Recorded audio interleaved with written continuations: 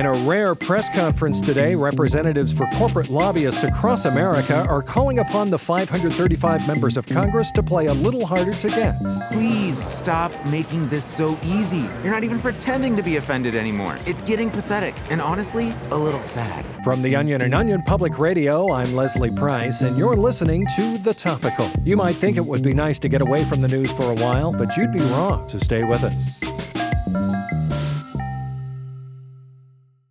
Corporate lobbyists are growing increasingly concerned that members of Congress are far too eager to go along with their every request and bribe, even saying that they no longer have to take lawmakers on lavish dinners to get laws written that undermine the American public. OPR reporter Marcy Hammond has been on the story. Hi, Leslie. Marcy, what are some of the concerns the lobbyists laid out today? Well, the lobbyists painted a picture of Congress members who seemed absolutely desperate for their attention. For example, they said representatives come to them on a near hourly basis, asking if there are any regulation efforts they should be ripping apart piece by piece, or at times just flat out telling members of lobbying firms that they will write whatever bill they want them to for free. I spoke with one lobbyist, Robbie Manning of the NRA, about what he's experienced. It's just nonstop. I can't get this one senator to stop calling me. He's constantly asking me to come over to work on deregulating firearm exports so we can more easily get arms to Latin America. And how did these relationships used to go? Well, before, I would have had to take him on a ride in my firm's private helicopter, showed him how we'd fund his presidential bid, and slipped a blank check in a hooker's underwear strap so he could remove the check later with his teeth. Now all I have to do is turn on my phone, and he's texting me like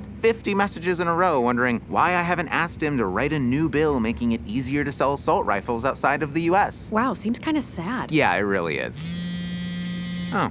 Guess who? It sounds like the lobbyists just want the Congress members to have a little bit more respect for themselves. Right, just be a little less attainable, that's all. But exactly what changes are they looking for? Well, it looks like they want more of a traditional courtship, where politicians act like they have scruples, while lobbyists shower them and their family with gifts and promise to destroy the lives of their political rivals forever. And I'm sure this is also severely disrupting the lobbyist ability to fuck over the American people like they were hired to do. It really is, Leslie. Some even said it's making them wonder if the lobbying system is completely broken. Here's how Devin Mallory from Takeda Pharmaceutical Company explained it. You know, this isn't why I got in the game. I got in this business to blackmail legislators into signing bills my bosses like and writing full-on laws myself after working my ass off to get a senator's dipshit daughter her dream internship at Google. Now that that's all gone and lawmakers just help raise the cost of prescription drugs whenever and however I want them to, I don't know, man. It might be time to focus my efforts elsewhere, like doing PR for the NFL or something. And Devin is just one of many who shared similar sentiments with me. And what's been Congress's response? They released a short statement today where they said that, quote, "There's nothing sad or pathetic with taking a little initiative every once in a while to do what's best for big pharma, big banks, big tech, and the thousands of other private firms out there looking to make a living off the backs of hardworking Americans." Well said. That's OPR's Marcy Hammond. Thanks, Marcy. Thank you.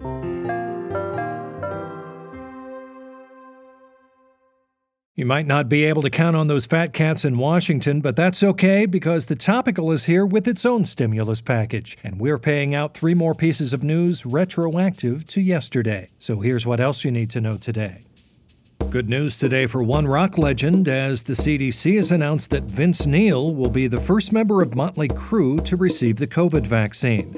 After consulting with an interagency panel of top public health experts, CDC Director Robert Redfield noted that the lead vocalist's well-being was vital to the band's popularity and is urging for patience among other valued members of the crew like Nikki Sixx and Tommy Lee. And with ticket sales continuing to decline amid the pandemic, a desperate AMC today is now touting its theaters as a, quote, nice dark place for teens to rub each other's genitals. AMC executives are hopeful that the new marketing campaign will help boost sales, particularly among young and healthy patrons looking to take advantage of the unique benefits offered by the cinema, and are confident that even with modern home theater setups, there's still nothing that quite compares to going home chafed and aching after a night at the movies. And finally, some unfortunate news today, as nursing home residents in Benton Harbor, Michigan are reporting that bingo has been a lot less competitive lately. With what seems like fewer and fewer players by the day, the small number of residents that do remain are calling the lackluster games, quote, pointless, since you're pretty much bound to win a game or two each night. And many residents are now wondering whether their grandchildren will still be young enough to even enjoy the stuffed animal prizes they've been winning by the time they get to see them again.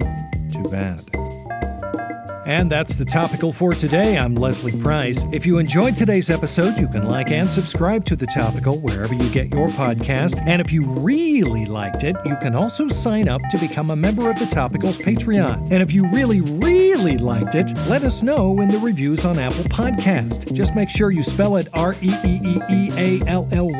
That's with 4 E's because it really makes a difference. And tomorrow on The Topical, the tragic story of one dying COVID patient who was forced to tell his family to fuck off over Zoom. If there's one thing I've learned over the course of this pandemic, it's to never take those opportunities for granted. In fact, I'm going to tell mine to eat shit right now, and I suggest you do the same. And we'll see you tomorrow.